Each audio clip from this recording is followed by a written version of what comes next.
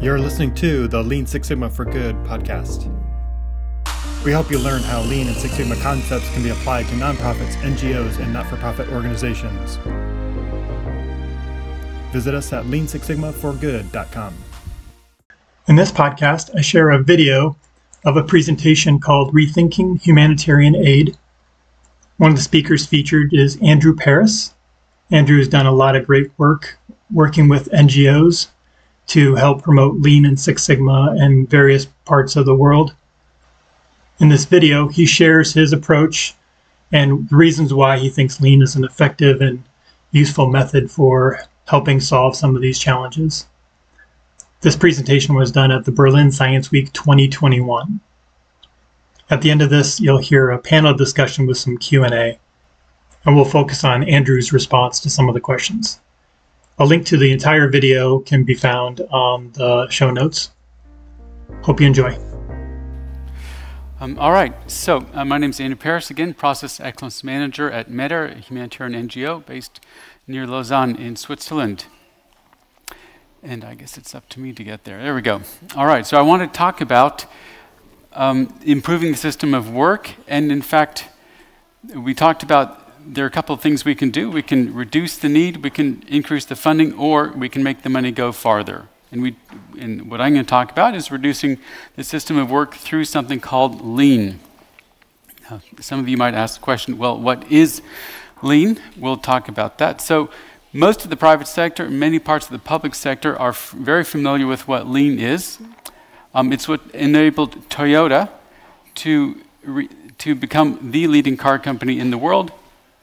It's also what Google, Amazon, and you can see a number of companies who are famous for doing Lean have done to grow their market share, grow their profits, empower their people also. Specifically, according to the Lean Enterprise Institute, there's this definition of Lean that it is a way of thinking about creating needed value with fewer resources and less waste.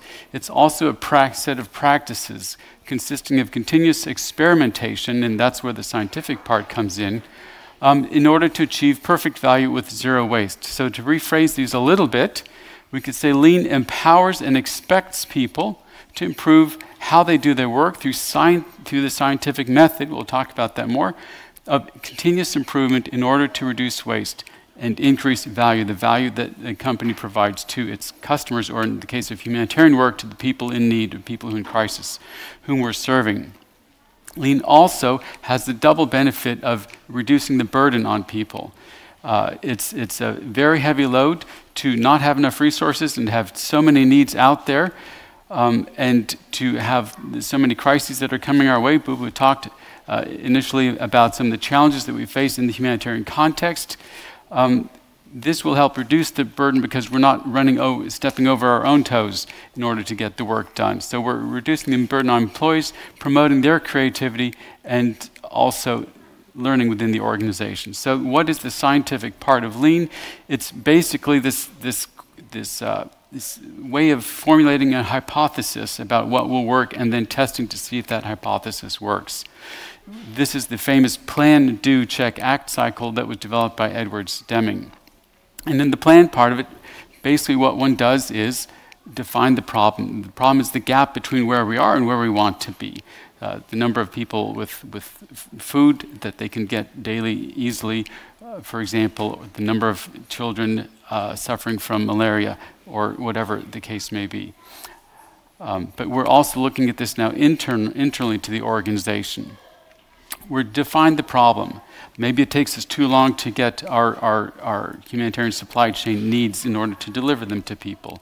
Maybe it takes us too long to hire people, etc. We measure the way things are currently happening. We analyze it, understand the root causes, and then we put a plan together for how to act, when to act, who's going to do what, all those things we normally do in our planning, and then we implement. We make the change. And too often, what often happens is people will stop there and say, okay, let's keep going, but the scientific method insists that what we do is we measure it. We check to see, did we make a difference? And if not, we're going to go back around to in the backwards direction. If we did get what we wanted to achieve, then we go forward, we act, and we incorporate the new learning, and we move forward with the new way of doing things. So this is our scientific approach of Lean, which we want to consider. How does this work in humanitarian operations? Humanitarians love Toyota vehicles. They are reliable, they are tough, they go the distance, they don't need much repair. But does this system, and Lean comes from Toyota Production System, does this system that was developed by Lean also work? Okay, their cars work, but does their management system work in NGOs? That's the question that maybe this young man is thinking about. So we can ask the question, what could the impact of Lean be in an NGO? Well, I'll share with you some experience now. And the simple answer, it's similar to what it is in the corporate world. If anyone's familiar with the changes, impacts, 40% reduction of this, 50% reduction of that, it's a similar type of a thing. So I spent some time with World Vision, another large international NGO, living in East Africa, working and training my colleagues there in Lean Six Sigma concepts. And things that we were able to do is to reduce over $1.5 million annually in supply chain costs mostly. Reduce the span time, the time it takes to do things. For example, in processes where we targeted, we reduced almost 60% of the time it takes to do certain things. And we also began to develop a culture of continuous improvement, just getting people thinking about making small changes, a little bit here, a little bit there, every day. Some specific examples, I won't go through them, but you can see, similar to what one finds in the corporate world, not surprisingly, processes have a number of similarities, 40, 50% improvements, 80% improvements in various processes that we took on. So we can get these similar results. Also, what can be the impact? So in MEDAR, the NGO that I currently work in, we've also realized significant improvements. I want to point out in particular a case study that Bubal and I documented on the MEDAR response to the Beirut blast back in August 4th of last year. And the ability of people to respond quickly, to adapt on the ground, the leadership, communication practices, etc., were really instrumental in empowering, in enabling MEDAR to have a great response. So that's the some reference on that. Now, one might ask the question, okay, Andrew, you've told us about this thing called Lean. What's so new about Lean? These are some gentlemen who are kind of the founding fathers of Lean. In fact, there's nothing new about Lean. It's been around for 30 to 70 years, depending on when about 30 years ago when the term Lean was coined, but before that it was a Toyota thing. And Lean now is applied in virtually every sector, every industry, in governments, militaries even are applying Lean. It is a proven approach to continuously improving in the pursuit of excellence. So that's not the new part. Then the question is, well, what is the new part? Well, the new part is to apply this in NGOs, in the work, in the humanitarian work. That's the thing that's new. We recently did a very brief informal survey of a number of leaders in humanitarian organizations, asking the question, do you know anything about Lean? And how much do you know about Lean? And 87% responded, we know little to nothing about Lean. None of them said we know how to do it well enough to teach anyone else. But on the other hand, 61% said, we would like to benefit from Lean. This sounds interesting, but we don't know where to start. 22% have begun, but still are novices, and nobody says they're good at it, or again, are experts in the process. But there's an opportunity here where we could light the fuse and get this rocket going if we can apply Lean and really have dramatic impact in the humanitarian sector and development sectors as well. So there's an irony in this, and this is the irony. Development and humanitarian principles are very similar to Lean principles. So let's go through a couple of these. And we'll go through them now. So the first fundamental thing that you learn about when you're going to do development work or humanitarian work is you need to show respect for the people. You treat the people you're serving with dignity, and you are there to serve them, not to tell them what to do. You're not there you are there to provide value to them. You're not there to tell them what to do. You're not there to do things for them. The people who are in need are the people who are experts in being in poverty or in the crisis. They know what the problems are. They often know what the solutions are. We need to ask them. We need to involve them. We need to work with them. In humanitarian work, in development work, we're also trained to do things as simply and easy as visually as possible. And it's a great picture here of a mid-upper arm measurement for malnutrition. It's a color-coded, very simple technique that almost anyone with a little bit of training can do. It's a simple approach, and that's one of the concepts of Lean, interestingly. We build people up. We build people up in order to empower them to make their lives better. And inside of an organization, we want to build up employees to make their processes better, to make their work better. And it's this last point here: create, plan, as we talked about, experiment, and monitor the outputs, monitor the impact that we're having. This is what NGOs do day in and day out. They monitor, they evaluate, in the cycle they do that again and again to see, is the intervention working? Are we having the desired impact? So the irony is, NGOs aren't doing this in their own work. They're not applying the principles that they apply in the field in their own operations. But at the same time, it's not just irony, it's also an opportunity. Because, and I've found this to be truly the case, NGOs will also more readily understand and accept and be able to say, yeah, this Lean thing, this makes sense once they hear about it. Because it is so familiar to them. It is something that is natural to them. So the novelty, where's the novelty? The novelty is in applying scientific thinking to the humanitarian operations, not just to the field work that we do and seeing if what we're doing is having an impact. It's in applying a proven private sector, corporate world approach management system inside the NGO world, which is often nervous about these types of things. It's also in applying development and humanitarian principles, again, inside the organization, not just outside the organization in the work that we do. And it's about empowering and expecting employees to improve. We're building the capacity of our employees to improve how they do their work, and we're expecting them to do that. We're setting targets for improvement and expecting them to work better over time, improve how they do their work. And as we do that, we are making the money go farther. By what we're doing, though, is we're cutting the waste. We're cutting the things that are preventing us from making progress, rather than cutting the value that we're actually adding to communities who are in crisis. So to summarize very briefly, Lean does help us to rethink our humanitarian aid and to make it better. Thank you.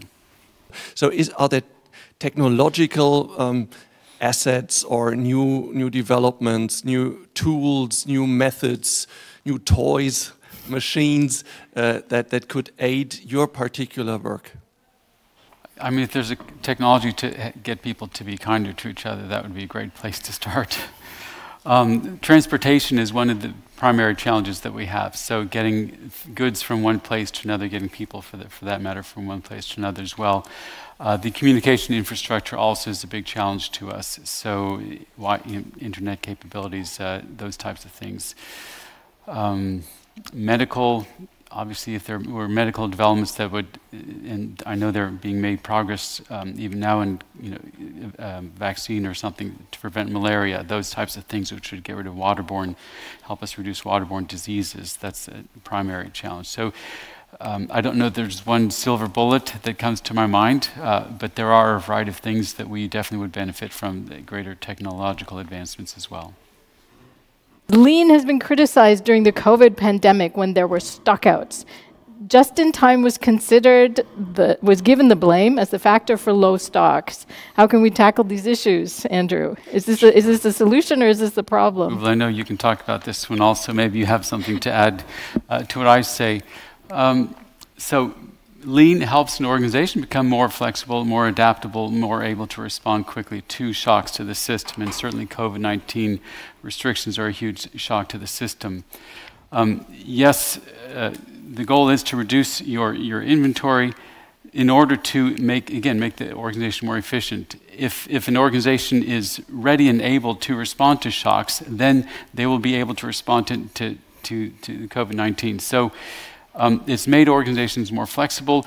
The thing is, having a supplier in China a long ways away is actually not a terribly lean thing to do. So rather having the supply chain closer to you. So if you look at Toyota and where do most of the parts suppliers in a Toyota factory where are they located? They're mostly located around the actual factory itself. So they're actually practicing what they're preaching. They also have strategic stocks, which is something that's not talked about so much here. There are strategic stocks that the companies do have in order to address the potential crises that may occur, and those will then help them through. But if you can quickly start up somewhere else, another supplier closer by, because you know what the design of the part is, you know how to produce it, and you can get another vendor up and running quickly, that is going to make you more flexible and not so liable to stockouts. But it's a matter of fact that a huge problem is that all the donations from the countries are mostly bound to certain projects, and the NGOs don't have a lot of access to it or can't decide where to put it. And I wonder how your opinion is, how much of an impact has changing the internal system, considering that? Yeah, and I would say part of the solution to that is for the institutional donors to have the understanding that life in the field changes, and there are these things that are unpredictable. We don't know how things will progress over the year. COVID may strike us, and we need to respond to a different crisis than we thought that we originally had, or there floods come, or whatever it is. In my experience, our donors are as flexible. Try to be quite flexible. They have a certain commitment. They have to be responsible to the taxpayers. The taxpayers give the money, and they say, look, you're going to feed this many people, you're going to try and reduce the incidence of waterborne disease by this much, and that's what we work towards.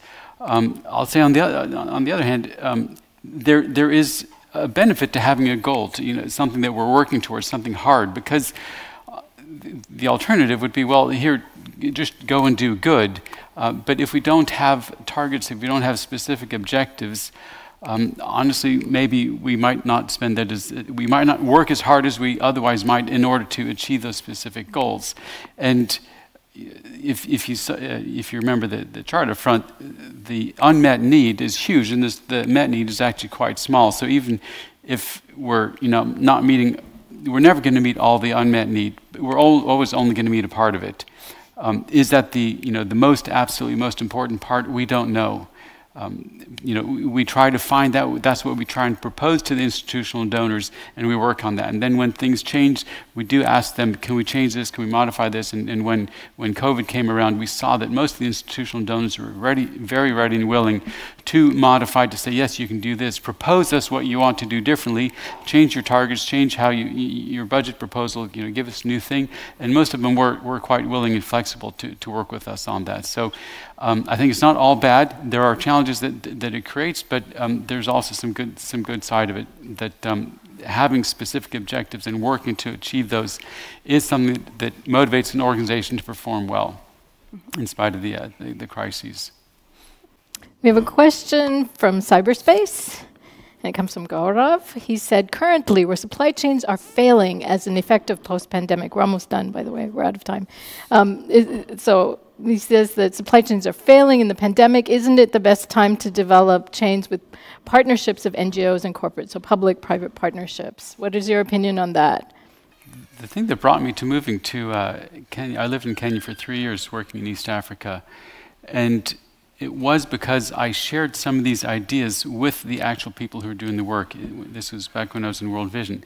And they said, Andrew, this is new to us. This is exciting. Come and tell us about this. Teach us how to do these things that you're talking about. They were actually eager.